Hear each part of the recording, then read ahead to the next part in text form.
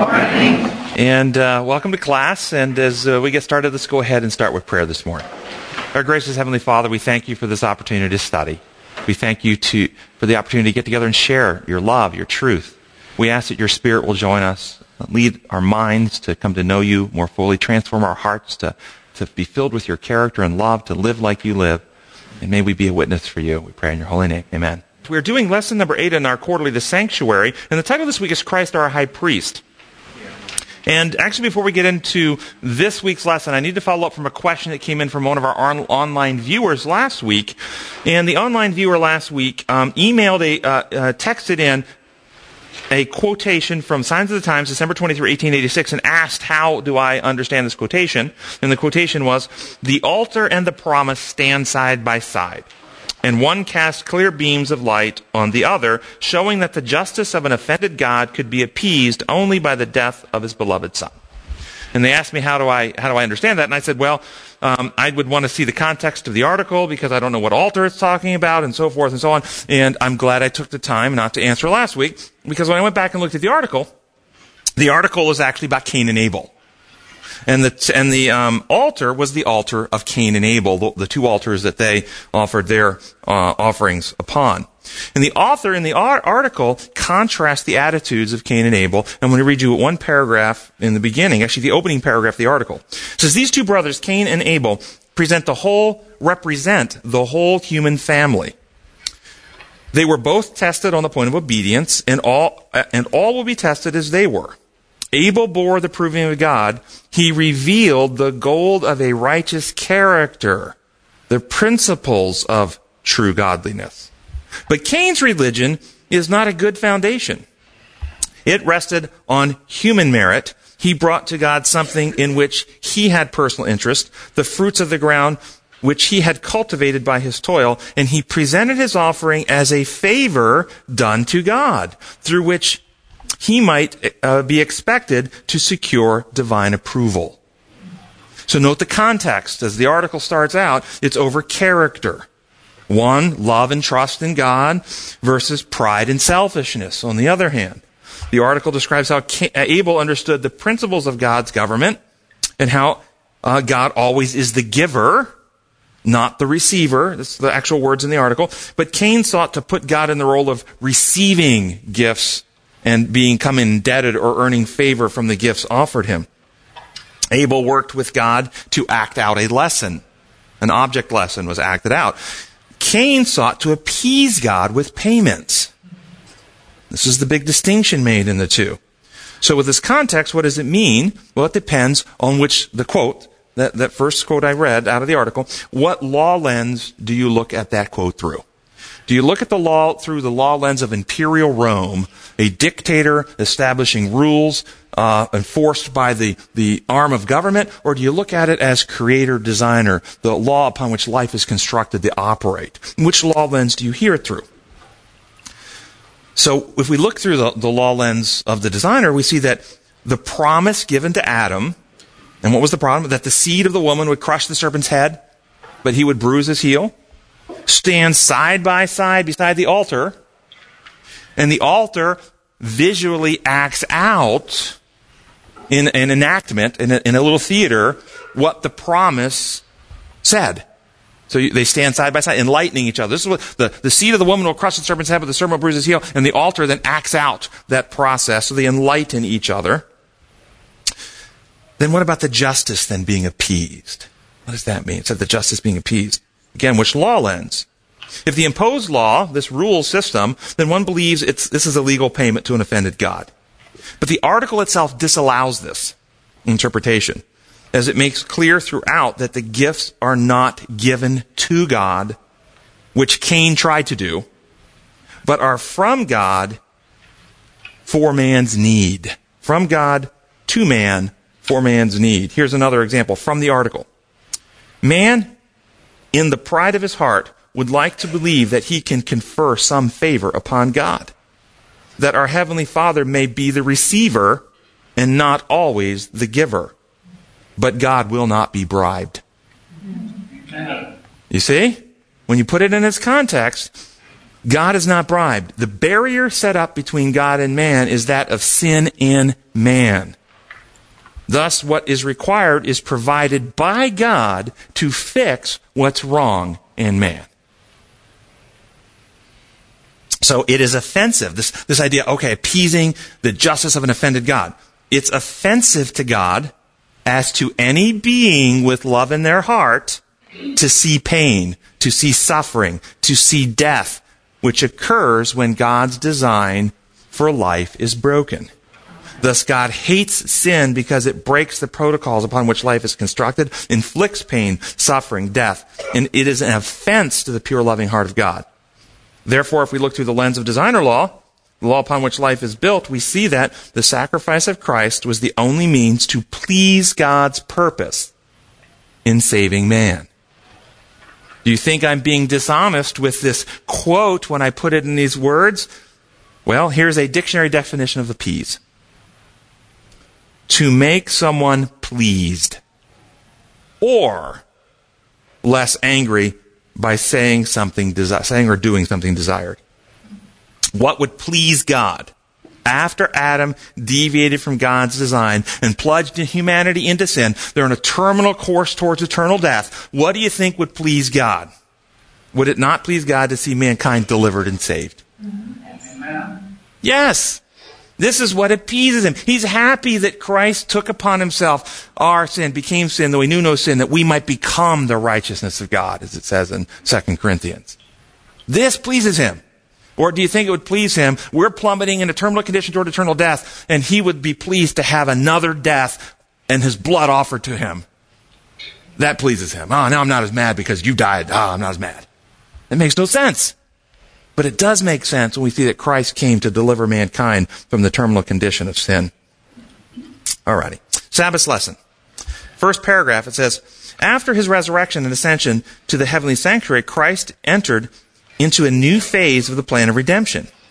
With the indispensable requirements of his sacrifice fulfilled, he was inaugurated as priest and began his priestly ministry in order to mediate his perfect sacrifice on behalf of those covered by faith by his blood. The priestly ministry consists of two phases, both foreshadowed in the earthly sanctuary, the daily ministry and the yearly ministry during the Day of Atonement. What does it mean? What do you think this means? First question, why after the resurrection? After the old symbolic system was done away with? Why after Christ fulfilled what the Old Testament was pointed toward, do we still insist on using symbols to describe what's happening? Why don't we just state it plainly? What is it, for instance, what does it mean? It says right here in the thing, it says, after he ascended, we are covered by faith by his blood. That's what it says. We're covered by faith by his blood. Does that mean we're washed in plasma? Red corpuscles.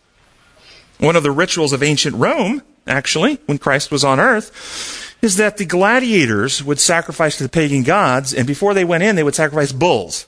And the bulls would be their arteries in their throat would be cut, and the gladiators would walk underneath, and the blood of the sacrificial animal would wash over them. They would literally be washed in the blood. And they would be drenched in the blood of the sacrificial animal. And this would cleanse them, and it would supposed to give them, ritualistic and religious and supernatural protection and these types of things. Washed in the blood. Is that what we're talking about when we use this metaphor? We're washed in the blood. Well, again, what does it mean? It depends on the law lens that you look through. Do you look through imperial Roman law, a dictator setting up rules that he must enforce, or do you look at it through the lens of the creator, the designer, the builder who constructed and built life? Well, let's look at those. Blood under the imposed law, the penal system law, it becomes a legal payment. Blood under the natural law is symbolic of a healing remedy. Under the legal system, it pays for our bad deeds, our sins. Under the healing model, it actually transforms and heals. Remember, Christ said, unless you eat my flesh and drink my blood, it comes inside us. It actually heals and transforms. It heals the heart condition. Under the penal model, it covers our defects of character. We're covered. The defects are covered. Under the healing model, it actually transforms and regenerates our character, so it's no longer I that live, but Christ lives in me. Under the penal model, it removes the record of sin from the books in heaven. Under the healing model, it removes sinfulness from the heart and character of the sinner. Under the penal model, the blood is symbolic of death. Under the healing model, the blood is symbolic of the life. The life is in the blood, it says in Leviticus. We partake the life of Christ. It's written in our hearts. The founders of our church saw it the way I do. Sadly, most of Christianity, including much of our current church leadership, sees it through the Roman imperial law construct. But here are some quotes from over 100 years ago to show you how our church started out. First is a letter in 1906. You can find it in 6th Bible Commentary 1074. The atonement of Christ is not a mere skillful way to have our sins pardoned. It is a divine remedy for the cure of transgression and the restoration of spiritual health. It is the heaven-ordained means by which the righteousness of Christ may be not only upon us, but in our hearts and characters. Do you hear that? It's not a legal deal where you get rules changed or books changed. It actually is in us. It changes us.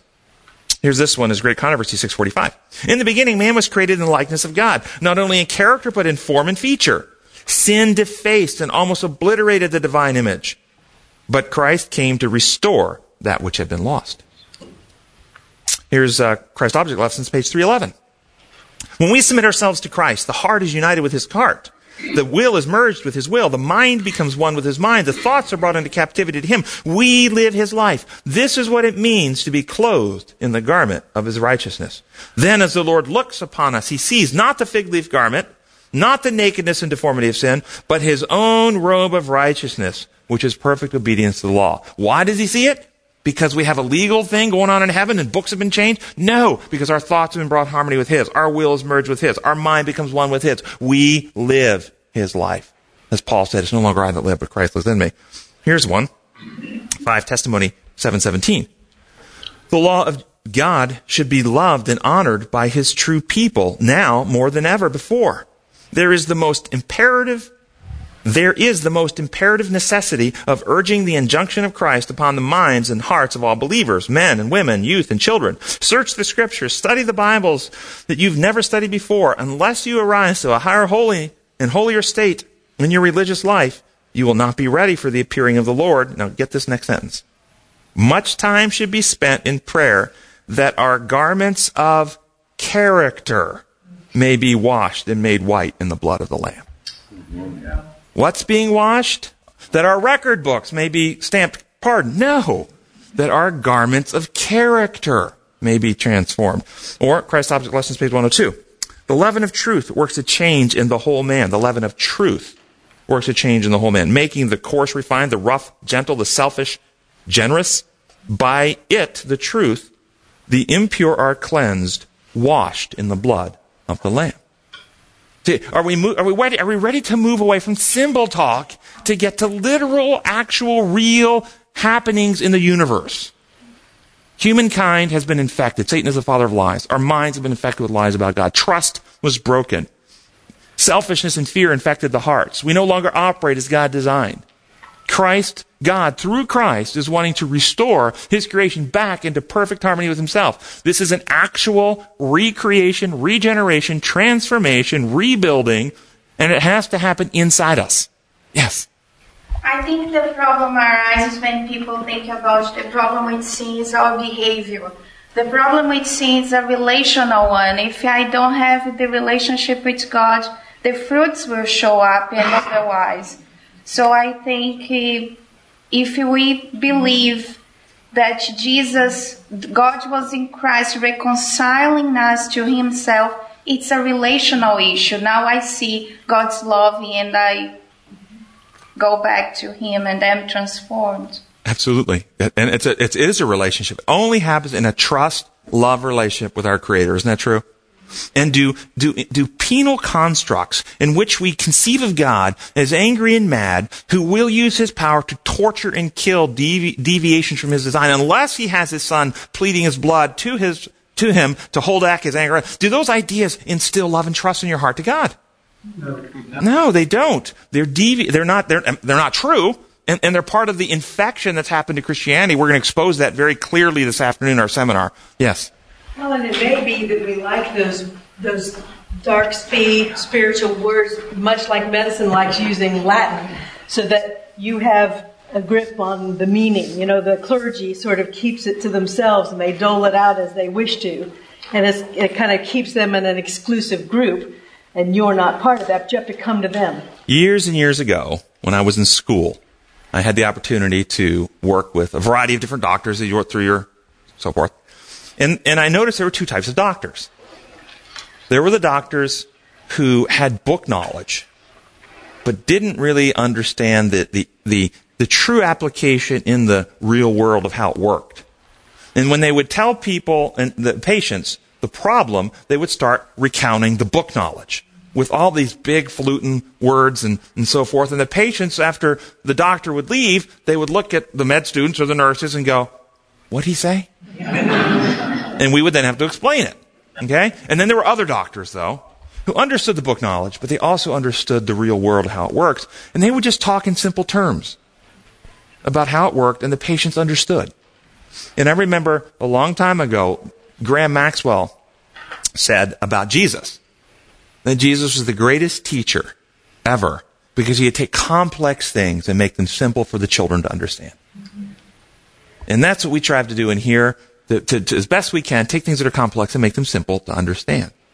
So I agree with you. I think theologically it's true as well. Sometimes when you have ideas that you yourself don't really understand, you've just been taught a system, but you've never really connected how it works in the real world, then you just spout the mantra in the theological jargon that you've learned. Yeah. All right. So do you think it's okay? Do you think it's time we move into reality and past symbols? I do too.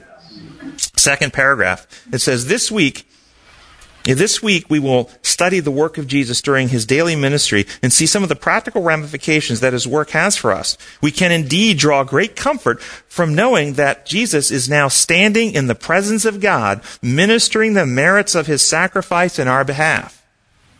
Sanctuary Message offers hope and encouragement, even to the weakest of his followers. What does it mean? Jesus standing in the presence of God, ministering the merits of his sacrifice in our behalf. Again, what do you think the merits of his sacrifice mean? What does it mean? It depends, again, on which lens you look through. We're going through imperial Roman legal law lenses that must be punished if you deviate. Then merits equal credits, points, or payments. He's ministering his payment, his merits, his credits. If you under the healing model, merits actually mean traits of character, the perfection of character that he has achieved. If you under the penal model, it's presented that merits are presented to God to earn favor, to earn pardon. Under the healing model, the merits are presented to us to earn trust. In concert with God himself. Exactly. It's offered on the penal model to earn pardon. It's offered as a remedy to cure us on the healing model. It's in the penal model, it's applied, the merits are applied to the record books in heaven. In the healing model, it's actually the merits are reproduced via the work of the Spirit in the heart, where we actually get peaceable fruits of righteousness. The character of Christ is actually regenerated within the believer. Why do we end up with such confused thinking? Because of the filters and the lenses that people look through. The Bible is written in many riddles, dreams, metaphors, parables. It says in, I believe, Numbers or Deuteronomy, it says dark speech. Not bad speech, just speech that needs to be interpreted and understood. And therefore, though, because it's in all these different symbols and metaphors, it's open to wide interpretation. And people often bring the lenses, their biases, their preconceived ideas, their pre-Bible belief systems to the Bible and read those symbolic words through the lenses that they currently hold and come to these imperial dictatorial conclusions. And that's why we have introduced the integrative evidence-based approach that requires the Scripture to harmonize, the Scripture, one thread, harmonize with science, Romans 1, God's divine nature seen in what he has made, without excuse. and experience, taste, and see that the Lord is good. Check me out. All three have to harmonize on points for us to have confidence. Here's a quotation from one of the founders of our church along these lines, this same idea from our text, our lesson. Consider how this is most frequently understood, and how, if you were tomorrow talking to somebody in their home, they pulled this quote out on you, how would you explain this quote? This is out of Lift Him Up, page 320. The world's Redeemer possessed the power to draw men to himself, to quiet their fears, to dispel their gloom, to inspire them with hope, courage, and to enable them to believe in the willingness of God to receive them through the merits of the divine substitute. As subjects of the love of God, we ever should be grateful that we have a mediator, an advocate, an intercessor in the heavenly courts who pleads in our behalf before the Father. I hope I'm not getting off the subject a bit, but there has been a tendency in this church to infallibilize the writings of this founder. Yes. And I really like the way you've been handling the recent controversy about the quote in recent lessons. But we need to remember there is no such thing as a spiritual gift of infallibility. In fact, the word infallible doesn't appear in the concordance of some of our more recent Bible translations. So, no human being, no matter how blessed by God or human institution, has infallibility. We need to remember that, and especially our church needs to remember that. I think that's well said. And last week we talked in here, and the person who wrote this wrote that God and heaven alone are infallible. That all human instrumentalities are subject to making mistakes. We gave examples, like Peter the Apostle, who wouldn't associate with others. And imagine if we had Peter the Apostle come visit our church and he told us we really shouldn't associate with those uncircumcised fellows over there. And how many of us would have had, before Paul confronted him, how many of the church membership would have had the courage to stand up and said, Peter, you're wrong. No, you're an apostle. No, you got the gift and all this kind of stuff from the Spirit, but you're wrong. You know, we're cowed, aren't we? Mm-hmm. But shouldn't somebody who knew God, his methods, his character, that he wanted the house of God to be a place of worship for all peoples, shouldn't somebody have said, up, Peter, I think you're wrong on this one. I think you're wrong. So I like where you're going. And the point we take is Romans 14:5, that every person should be fully persuaded in their own mind. And the Bible alone ultimately is our standard of faith. And the founders of our church, we have to recognize also that they came from different sects of religion. So the lens that they were looking through at that time, even though that they were inspired, I think that the filters that were on the lens weren't quite clear enough yet in some of the language that they might have used when they were interpreting. And let's talk about this inspiration idea for a minute. What does the Bible say about spiritual things? They're what? Spiritually discerned. Does that mean, do we understand it correctly to say that to the degree any of us in this room, correctly understand Scripture and come to scriptural truth, that the Holy Spirit led us to that truth? Is that what that means? That of our own carnal minds and carnal natures, we can't really understand the truth of God. Would you agree with that? So get your mind around this idea then. To the degree any person comes to spiritual truth, communicates spiritual truth, articulates spiritual truth, that is clearly in harmony with God's character, that is Spirit-inspired. Is it not? Yes. They may not be a prophet in the classic sense, but the Spirit gives the gift of teaching, the gift of preaching. And that those gifts are given to enlighten the minds of the preachers and teachers and other people. And those truths that they articulate are still Spirit-inspired. So if you read a book from somebody and you find Bible truth there, it's the Holy Spirit leading in that process in your mind as well as in the mind of the person who wrote it. Yes, you had a comment. Two thoughts. Like you were saying back here, I had written in my notes that light or knowledge is progressive, and then love confronts to get closer. I didn't hear that comment. Love confronts. Yes. Love confronts problems and things that are injuring and damaging, sure. So let's go back to this quote. I really want you guys to have an insight on how to answer a quote, because on the surface it could sound pretty difficult. But actually listen carefully to what's being said. He wants them to believe the willingness of God to receive them through the merits of the divine substitute. As subjects to the love of God, we should we ever should be grateful that we have a mediator, an advocate, an intercessor in the heavenly courts who pleads in our behalf before the Father. Before the Father. So here's another quote, same author, second manuscript released, page 37. While Jesus, our intercessor, pleads for us in heaven, the Holy Spirit works in us to will and to do of his good pleasure. All heaven is interested in the salvation of the soul. Then what reason have we to doubt that the Lord will not and does not help us? What is it saying? So think this through with me. Jesus pleads, but all heaven is interested in our salvation. What does that mean? It means that those in heaven do not need persuasion to be interested in our salvation. All heaven's interested in our salvation. So if Christ is pleading, and it's not to persuade beings in heaven, including the Father, because they're already interested in our salvation and on our side, then who is he pleading with? Us. Exactly correct. Who? He's pleading with us and the Holy Spirit. Our intercessor pleads for us in heaven. The Holy Spirit works. While Jesus, our intercessor, pleads for us in heaven, the Holy Spirit works in us.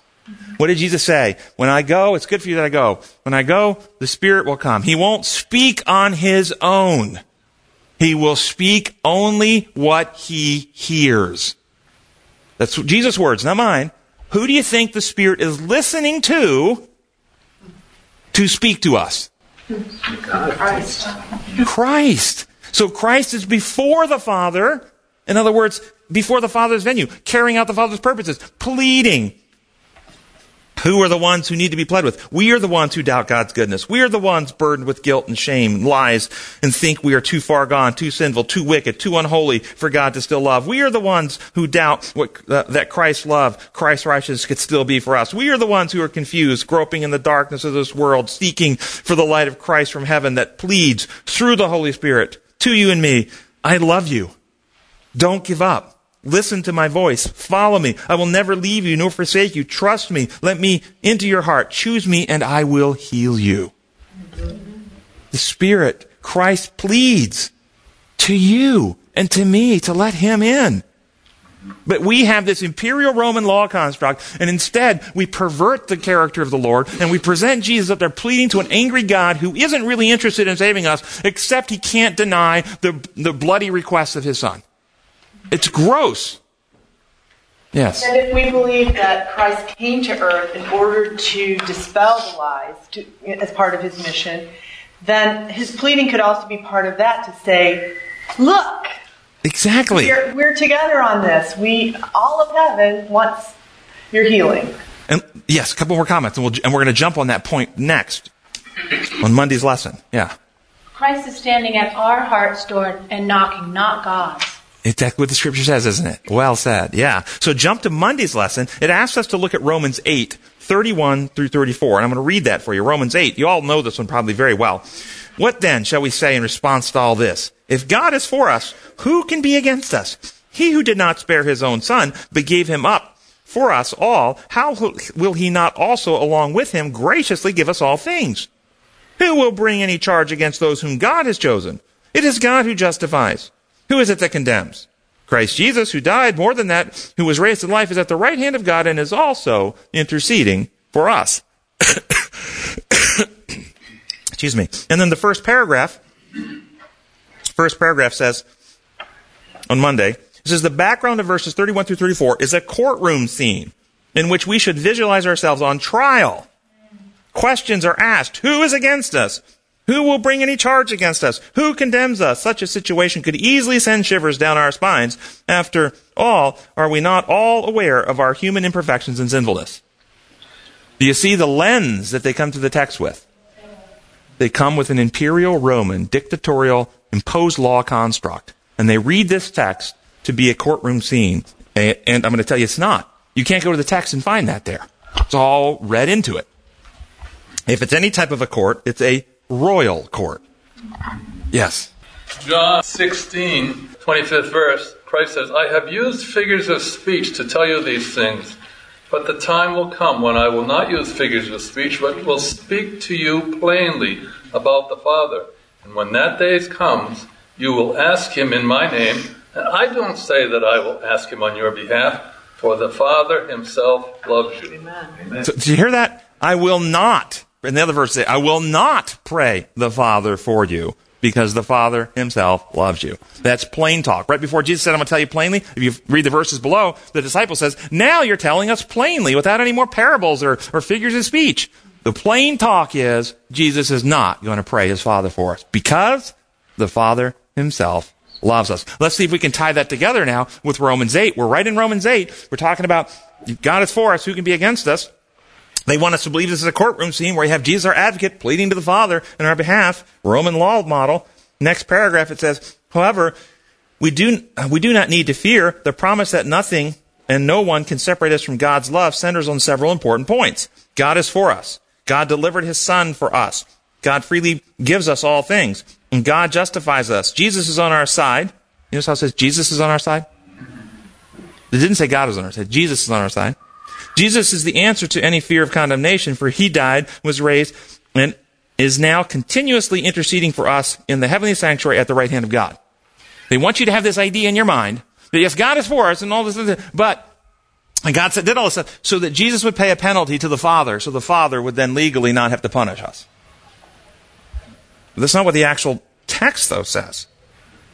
Do you notice they left something critical out of the text of 31 through 34? And that is the word also. You notice in the text it actually says, Christ Jesus, who died, more than that, was raised to life, is at the right hand of God, and is also interceding for us. They left that word out. What does the word also mean? Together with. Together with, or in addition to. Well, in addition to who? He's also interceding for us. In addition to somewhere else, somebody else is interceding. Christ is also interceding. He's being added to the intercessory roles here. So where do we find the others? Go to verse 28 to start with. And we know that in all things, God works for the good of those who love him. Verse 20, God is for us. Who can be against us? God is interceding in our behalf. Verse 26, look at verse 26 of chapter 8. In the same way, the Spirit helps us in our weakness. We do not know what we ought to pray, but the Spirit himself intercedes for us with groans and words we cannot express. And so what do we find happening here is that we find God the Father, God the Son, and God the Holy Spirit, all three are interceding for us. One member is not interceding with another member of the Godhead. That would distort the unity. If you see me, you've seen the Father. So let me draw this together and I'll take a question. Could it be like this? The Father intercedes by providing all the resources in heaven for our defense and our restoration. Thus he intercedes with the principalities and powers of darkness. He sends his angels to hold the four winds of strife. He has his and to create protective hedges to hold back evil forces and to watch over his people. Remember, Jesus said that the angels of the little children are always seeing the face of the Father. He's got those angels doing his work to protect us. And of course, he sent the most precious resource that heaven had to give, for God so loved the world. He gave his only Son. God is interceding, providing everything necessary. The Holy Spirit intercedes in our hearts and minds to enlighten with truth, to convict of wrong, to draw with love, to woo to a better way, to make us dissatisfied with sin, to create a longing for our heavenly home, and to apply what Christ has achieved in the heart of the believer. And Jesus intercedes with the course of sinfulness itself by becoming sin, though he knew no sin, that we might become the righteousness of Christ. In other words, humanity in Adam, after Adam's sin, was on a terminal course. Humanity was decaying and dying in sin, a trajectory that was leading to an eternal death. Christ came, partook of humanity, and altered the outcome. Because of Jesus Christ and what he achieved for us, humanity has a different outcome possible now. He interceded in what sin was doing to the human species. And we find all three working together in harmony to achieve God's goal of delivering humanity from eternal death in sin. Okay, I saw a hand somewhere. Yes? I have questions, I guess. Sure. I'm just wondering, is it possible that this interceding is maybe the angels are not sure if we're safe to save, and he's saying, I overcome self-centeredness. I'm other-centered, and I can help Paul, and Angel Joe or Bill or whatever your names are. He can be changed to be other-centered instead of self-centered. I'm proof of that. Is it possible, or do you think that the angels are convinced and there's no doubts in their mind? I think the angels had many questions about God, his trustworthiness, his methods, his principles, how his government operate. Many questions along those lines that were being answered through the creation of Adam and Eve in the first place, and this planet, which is a microcosm, as Paul says in 1 Corinthians 4, we are a theater, a spectacle to angels and to men. And this little planet with Adam and Eve to originally govern in a sinless world and have children in a sinless world were to govern on God's principles of love, and they would have enacted and carried out the ability to have dominion and procreate. They were the representative of the Godhead on the planet. Satan co-opted this lesson book, infected it with his principles, distorted the lesson. Christ came to give the true lesson. So I think the angels had many questions along those lines through the history of time, for sure. About us, though, safe to save. I've heard this from many people I respect through the years. I don't think that's really a necessary truth. And here's why. Sin itself is deviant from God's design. And life cannot exist out of harmony with God's design except by his artificial intercessions. So example, you tie a plastic bag over your head, you deviate from the design. God has designed us to breathe, give away carbon dioxide. The plants give us oxygen. You can deviate from that. You can be selfish and hoard all your carbon dioxide to yourself and not give any away. You don't have to have a courtroom investigation to see who's tying a plastic bag over their head. It becomes self-evident. Likewise, in the end, if you put all the scriptures together about our God is a consuming fire, to sin wherever it is found, our God is a consuming fire.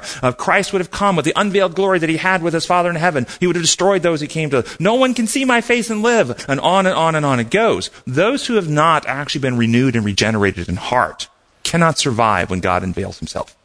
It will be self-evident. They will run. They will beg. Hide us from him who sits on the throne. Let the mountains fall on us. They don't want to be there. There's no investigation necessary. It becomes self-evident by the condition that they are in. So I don't think that will be a problem. And I could go on with more and more evidence. You take this idea I'm giving you and then start looking at the evidences in the inspired writings that we have. You will see that there's mounds of evidence for the condition of the person themselves determines what the outcome is for them.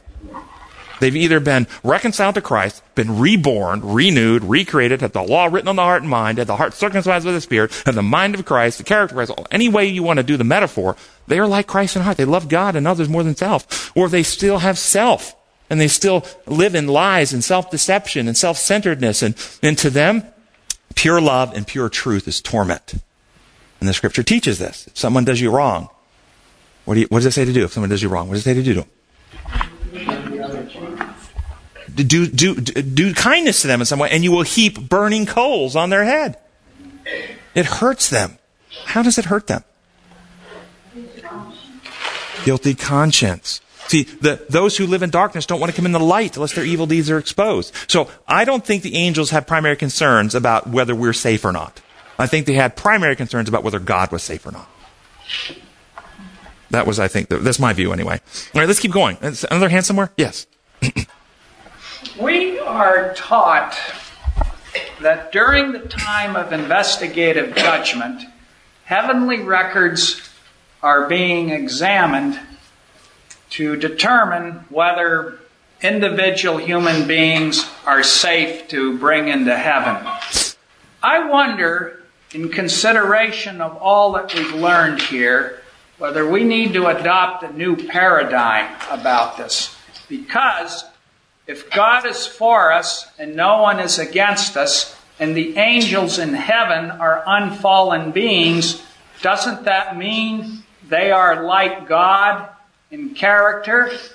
And we can be sure God doesn't want any of us to be excluded from heaven. Yeah, 1 Timothy, God wants all men to come to salvation. Yes. Yeah. So the angels should be of the same mindset of God. They are. Yes. They don't want, like God, they don't want anyone else to be excluded from heaven. So, the investigation really has to be about God. You've got it exactly right. That's why the first angel's message, fear God, and not be terrified. Oh, I'm so scared, but be in awe, amazed, overwhelmed with His beauty, fear, and be in this amazement with Him, and give glory to Him. Give Him glory. Reveal His character in your being. Give Him glory, for the hour of His judgment has come. Worship Him who made the heavens and the earth. The hour of His judgment can mean imperial law. If you go through the Roman lens, He's got a bunch of rules He's put on us with no actual inherent consequence. So now He's got to have a judgment and have a courtroom and decide who gets what and then punish everybody. This is the lie. He's the designer, the builder, the creator who created all life, and sin is deviant from His design. And the root to that is lies about Him that we believed. And He's coming back, and He wants us in harmony with Him. So it's time now. Fear God, give glory to Him, reveal His true character, glorify Him in your life, because the hour in which He will be judged has come. We are to worship the designer, He who made the heavens, the earth, and the sea, and all them, and stop worshiping the dictator. Now, Paul, if you want to buy another Bible text for what I'm saying, Paul in Romans chapter 3, verse 4 said, God, may you win your case when you take it into court. God was the one accused, lied about. He didn't do anything wrong. But just like if you had someone lie to you about your spouse, that your spouse was having an affair, you believe the lie, but they didn't. Your spouse is innocent, done nothing wrong. Somebody told you a lie, you believe the lie. You don't trust your spouse anymore. Your spouse wants you back. The innocent person, in order to get you back, if you believe the lie, has to prove their innocence. That's it, simple as that. God has been in the business of trying to convince us that we believed lies about Him to win us back to trust. And that's what's happening at the end of time, to win the world back to seeing God the way He really is. So, in the Monday's lesson, last two paragraphs, the truth becomes even clearer in 1 John 2, 1 and 2. The Greek parakletos designates a legal assistant or advocate, someone who appears in the behalf as an intercessor. Jesus is our advocate, and He defends us because otherwise we'd have no hope. Our advocate is righteous, which gives us the assurance that the Father will hear, notice, the assurance that the Father will hear Christ's intercessions. For Christ could do nothing that His righteous Father would reject. In the Roman Catholic view, you can read stuff exactly like that. Just take Christ's name out and put Mary's in. The Son can't reject anything His righteous mother prays to Him to do. It's exactly the same thing. Christ intercedes for those who have sinned, presenting Himself, the one who has not sinned, as the righteous one who stands in their stead. This is all pagan. It's all pagan. It's not biblical. It's because of an infection. Come this afternoon. Most of you coming this afternoon to our seminar. I will lay out the evidence for you from history and from Scripture and from other historical sources where you will see where this came from. So, what did our church used to teach? Let me give you a little history where our church used to teach. This is from a book called The Desire of Ages, page 761. Where did this idea of sin having to be punished, we have all this legal stuff going, come from? This is Desire of Ages, 761. In the opening of the great controversy, Satan declared that the law of God could not be obeyed. His justice was inconsistent with mercy, and that, should the law be broken, it would be impossible for the sinner to be pardoned. Every sin must meet its punishment, urged Satan. Sin must be punished is a satanic doctrine. It's where it originated. And if God should remit the punishment of sin, He would not be a God of truth and justice. When men broke the law of God and defied His will, Satan exulted. It was proved, he declared, that the law could not be obeyed, man could not be forgiven, because he, after his rebellion, had been banished from heaven. Satan claimed that the human race must be forever shut out of God's favor. God could not be judged just, he urged, and yet show mercy to the sinner. But even as a sinner, man was in a different position than that of Satan. Lucifer in heaven sinned in the light of God's glory. To him, as to no other created being, was given a revelation of God's love. Understanding the character of God, knowing His goodness, Satan chose to follow his own selfish, independent will. This choice was final. There was no more God could do to save him. But man was deceived. His mind was darkened by Satan's sophistry. The height and the depth of the love of God he did not know. For him there was hope in A legal payment of the blood of his. What do you think the hope for man was after man sinned? For him there was hope in the knowledge of God's love. By beholding his character, he might be drawn back to God. It's a relationship issue. We believe that God is untrustworthy, that he's severe, he's abusive, he's self-centered. We believe lies, we don't trust him. But what wins us back to trust is the truth about God's character of love, and that we see he's always been for us. The defect has been in us, not in God. Let me keep going. Next paragraph. Through Jesus, God's mercy was manifested to men, but mercy does not set aside justice. The law reveals the attributes of God's character, and not a jot or tittle of it could be changed to meet man in his fallen condition. God could not change his law, but he sacrificed himself in Christ for man's redemption. God was in Christ reconciling the world to himself. Now I'm going to pause. There's one more paragraph. I'm going to pause. Why could the law not be changed? It's a natural law. It's based in love. Because the law are the design protocols upon which life is constructed to operate. To change the law would be to destroy all life. The law of respiration cannot be changed to meet a person who ties 50-pound weights on their legs and jumps in the ocean. To meet them in that deviant condition of being underwater without oxygen, you can't change the law of respiration to meet them there. Can't breathe water and live. Thus Christ was sacrificed. We needed to change. The law didn't need to change to meet us. We needed to be changed to be put back in harmony with the way God built things to operate. Thus Christ was sacrificed for man's redemption, to reconcile man back to God, to restore man to harmony with God. Actual transformation. And so notice the very next words in the very next paragraph of this quotation about what the law required. Satan alleged that the law requires punishment, that sin must be punished. Penal substitution theology supports Satan's allegation that sin must be punished. Notice how our church over 100 years ago, though, taught what the law required. Next paragraph, Survey Ages 762. The law requires righteousness, a righteous life, a perfect character. This man has not to give. He cannot meet the claims of God's holy law. But Christ, coming to earth as man, lived a holy life, developed a perfect character. These he offers as a free gift to God to appease his anger and wrath. Notice who the gift is offered to. These he offers as a free gift to all who will receive them. It's to us the gift is offered. It's us. His life stands for the life of men. Thus they have remissions of sins that are passed through the forbearance of God. Satan said he can't do that. No, you can't. You have to punish the sin. Sin has to be punished. We have to have a payment. God, you cannot forgive those sins without a legal payment. Penal substitution theology. What we teach as the primary view of God in our church comes straight from the first liar of all. It's not. Thus they have forbearance of sins, the remission of sins that are passed through the forbearance of God. More than this, Christ imbues men with the attributes of God. He builds up the human character after the similitude of the divine character, a goodly fabric of spiritual strength and beauty. Thus, the very righteousness of the law is fulfilled in the believer in Christ. God can be just and the justifier of him which believes in Jesus. Notice the process. This is transformational, healing, regenerational, recreation, renewal, literal, actual. We get changed. Regeneration. It's healing. It's cleansing of you and me.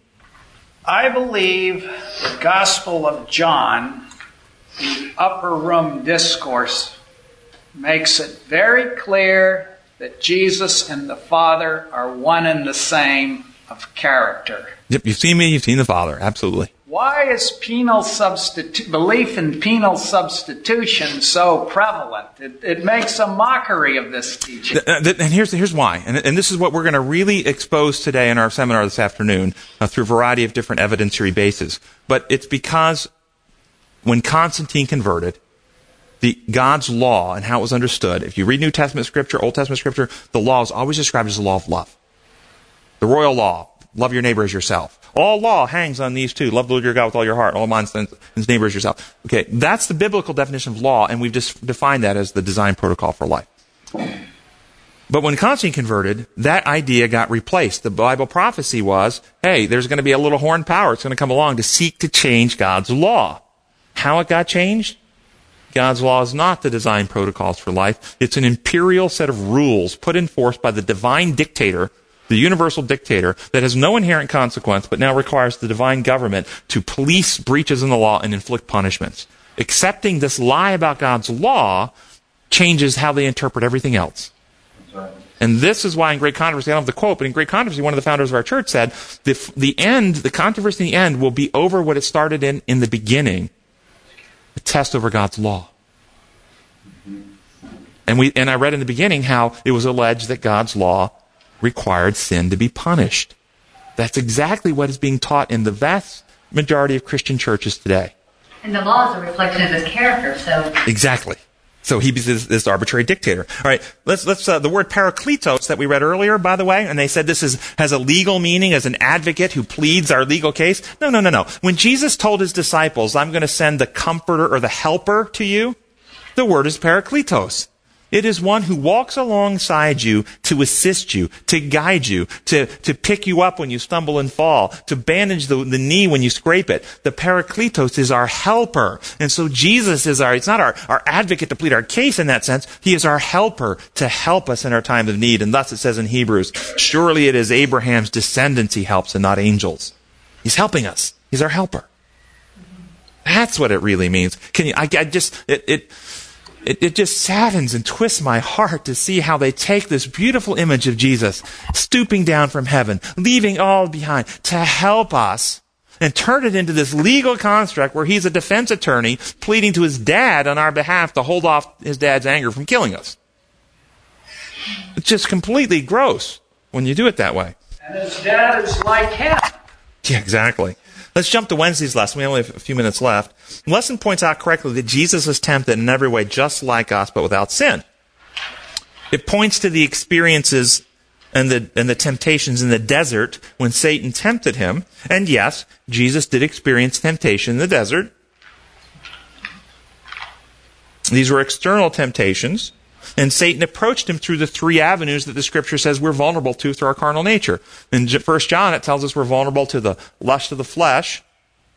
So Jesus was tempted with appetite, lust of the flesh. Lust of the eyes, greed and pride. He was tempted with all the wealth of the cities.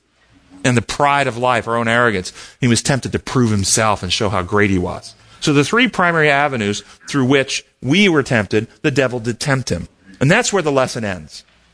But it goes much farther than that, my friends. It goes much, much farther. Jesus was tempted much more severely. Crucifixion weekend in Gethsemane. When powerful human emotions were so great, he felt that he was going to die. And he pled repeatedly, Father, if it be possible, let this cup pass from me. The most powerful temptations, he felt his own human emotions. He felt the emotions of fear, loneliness, rejection, hurt, humiliation, shame. When he was rejected by his friends, cursed by his followers, spit upon by his people, whipped by strangers, stripped naked and hung out before the world, mocked, belittled, teased, and then tempted by others to save himself repeatedly, to be without sleep, dehydrated, weak, and feeling all alone, without even the comforting sense of his Father's presence. Then the devil hits him. With all of that, the devil hits him with coercive pressure, threat, intimidation, rejection of friends, physical abuse, and if you don't act, I'm going to kill you. The survival instinct to protect ourselves. We know that even in every legal justice system of the human planet, it is okay to defend yourself if somebody's trying to kill you. And they played that card to try to get Christ, who took upon himself our infirmities, our iniquities, and felt temptation as we feel it. Christ felt that temptation to protect himself. But he didn't. No one can take my life. I will give it freely. It was an awful time. Yet what did he do? He loved constantly, totally, insistently, completely, perfectly his human brain. Get your mind around this. It wasn't his divinity that did this. It was his humanity that did this. Though tempted, He never surrendered, never gave up, never quit, never stopped loving, but did surrender self in love for you and me. It's huge. Yeah, Russell. Do you recall the Ellen White quote where she said that he was actually tempted to continue his ministry and not leave it to the apostles? That was one of Satan's temptations in Christ in the garden. Yeah, I don't remember the exact quote, but I remember that idea. Yeah. That was another angle to, hey, they're not ready. Don't go through this now. Go ahead and use your power to save yourself so you can continue helping people. In Isaiah, even in the Old Testament, it talks about this. Isaiah 59, starting with verse 15. Truth is nowhere to be found, and whoever shuns evil becomes a prey. The Lord looked and was displeased that there was no justice. He saw that there was no one. He was appalled that there was no one to intervene. So his own arm worked salvation for him, and his own righteousness sustained him. Which version? This is New International Version. Nice. So it's talking, I think, about God saying, no one can help these people if I'll essentially give you my right arm to do it. Absolutely. Yeah, well, that's absolutely right. Thursday's lesson, first paragraph. It says, as we have seen, a crucial purpose of the earthly sanctuary service was to reveal in symbols, in types, in many prophecies, the death and high priestly ministry of Jesus. Sin is something too terrible to be solved merely by the death of animals, as sad and as fortunate as those deaths are. Instead, all of that spilled blood was to point to the only solution for sin, and that was the death of Jesus himself. That it took his death, the death of the one who was equal with God, in order to atone for sin shows just how bad sin really is. Now, is it just me, folks? Are they saying here that if Jesus would not have died, sin would have been less bad? It took this for sin to be bad. Sin was bad inherently. Whether Christ died or didn't die, sin is bad. And it's equally bad whether he died. But would God have been as good if Christ wouldn't have died? You see, they got it backwards, as typical. No, sin is just as bad as it is. Whether Christ dies or doesn't die, sin is bad. And it can't get any worse than it is, because it is what it is. And it's deviant from God's design. It's destructive inherently. It's out of harmony with life. It destroys. But God, what would it say about God if God would have selfishly protected himself? God would not have been as good if Christ would not have died. That's the bigger deal. Why? And the lesson is right that animal sacrifices will not suffice to deal with sin. The legal model would say it's because sin is so terrible, so offensive, it requires a payment that is more valuable than an animal, the perfect sinless blood payment of Jesus' life. That's why it has to have that. That's the penal legal model. But it's not that. That's not true. The answer is really quite simple. Animals don't possess a human nature. Therefore, the death of an animal could not cure the human condition, cleanse the human conscience, or renew the human nature. So, out of Hebrews, let me read to you out of Hebrews. This is chapter 9 through 14. This is an illustration for the present time, indicating that the gifts and sacrifices being offered were not able to clear the conscience of the worshiper. Couldn't heal the broken mind of man, because the animal doesn't have a human mind. When Christ came as high priest of the good things that are already here, he went through a greater and more perfect tabernacle that is not man-made, that is to say, not part of this creation. He did not enter by means of the blood of goats and calves, but he entered by the most holy place once for all by his own blood, having obtained eternal redemption. The blood of goats and bulls and the ashes of heifers sprinkled on those are ceremonially unclean, sanctify them so that they are outwardly clean. How much more then will the blood of Christ, who through the eternal Spirit offered himself unblemished to God, cleanse our consciences from acts that lead to death? Notice what's being cleansed. This is why it took Christ. It took a human being to develop a perfect human character. That's what Christ achieved. As we read earlier, the law requires righteousness, a righteous life. This man has not to give, but Christ came in the form of man and developed a perfect character. This he offers as a free gift to all who will accept it. I encourage you to accept the free gift. Our gracious Heavenly Father, we thank you so much that you have always been for us, never against us. and that you and your Spirit and your Son have been on our side, interceding with the principalities and powers of darkness, interceding in our own defective hearts, our own selfishness, our own fears and insecurities to show us the truth, to woo us back to your kingdom, and interceding through Christ to develop the perfect humanity, a perfect character that in our trust relationship with you, the Holy Spirit takes and reproduces in us. We ask now, as we open our heart, we see that you are absolutely trustworthy, that you will pour your love, your Spirit into our hearts, write the law upon our hearts and minds, and renew us to be like you. And give us the ability to go out and live and communicate your true kingdom, that the world can be lighted and we can see you soon. Be with us this afternoon in our meetings this afternoon. I pray you'll give me words to speak that are clear. I pray you'll be with the hearts and minds of the people who attend, that they will be open to receive the cleansing power of your Spirit. We pray in your holy name. Amen.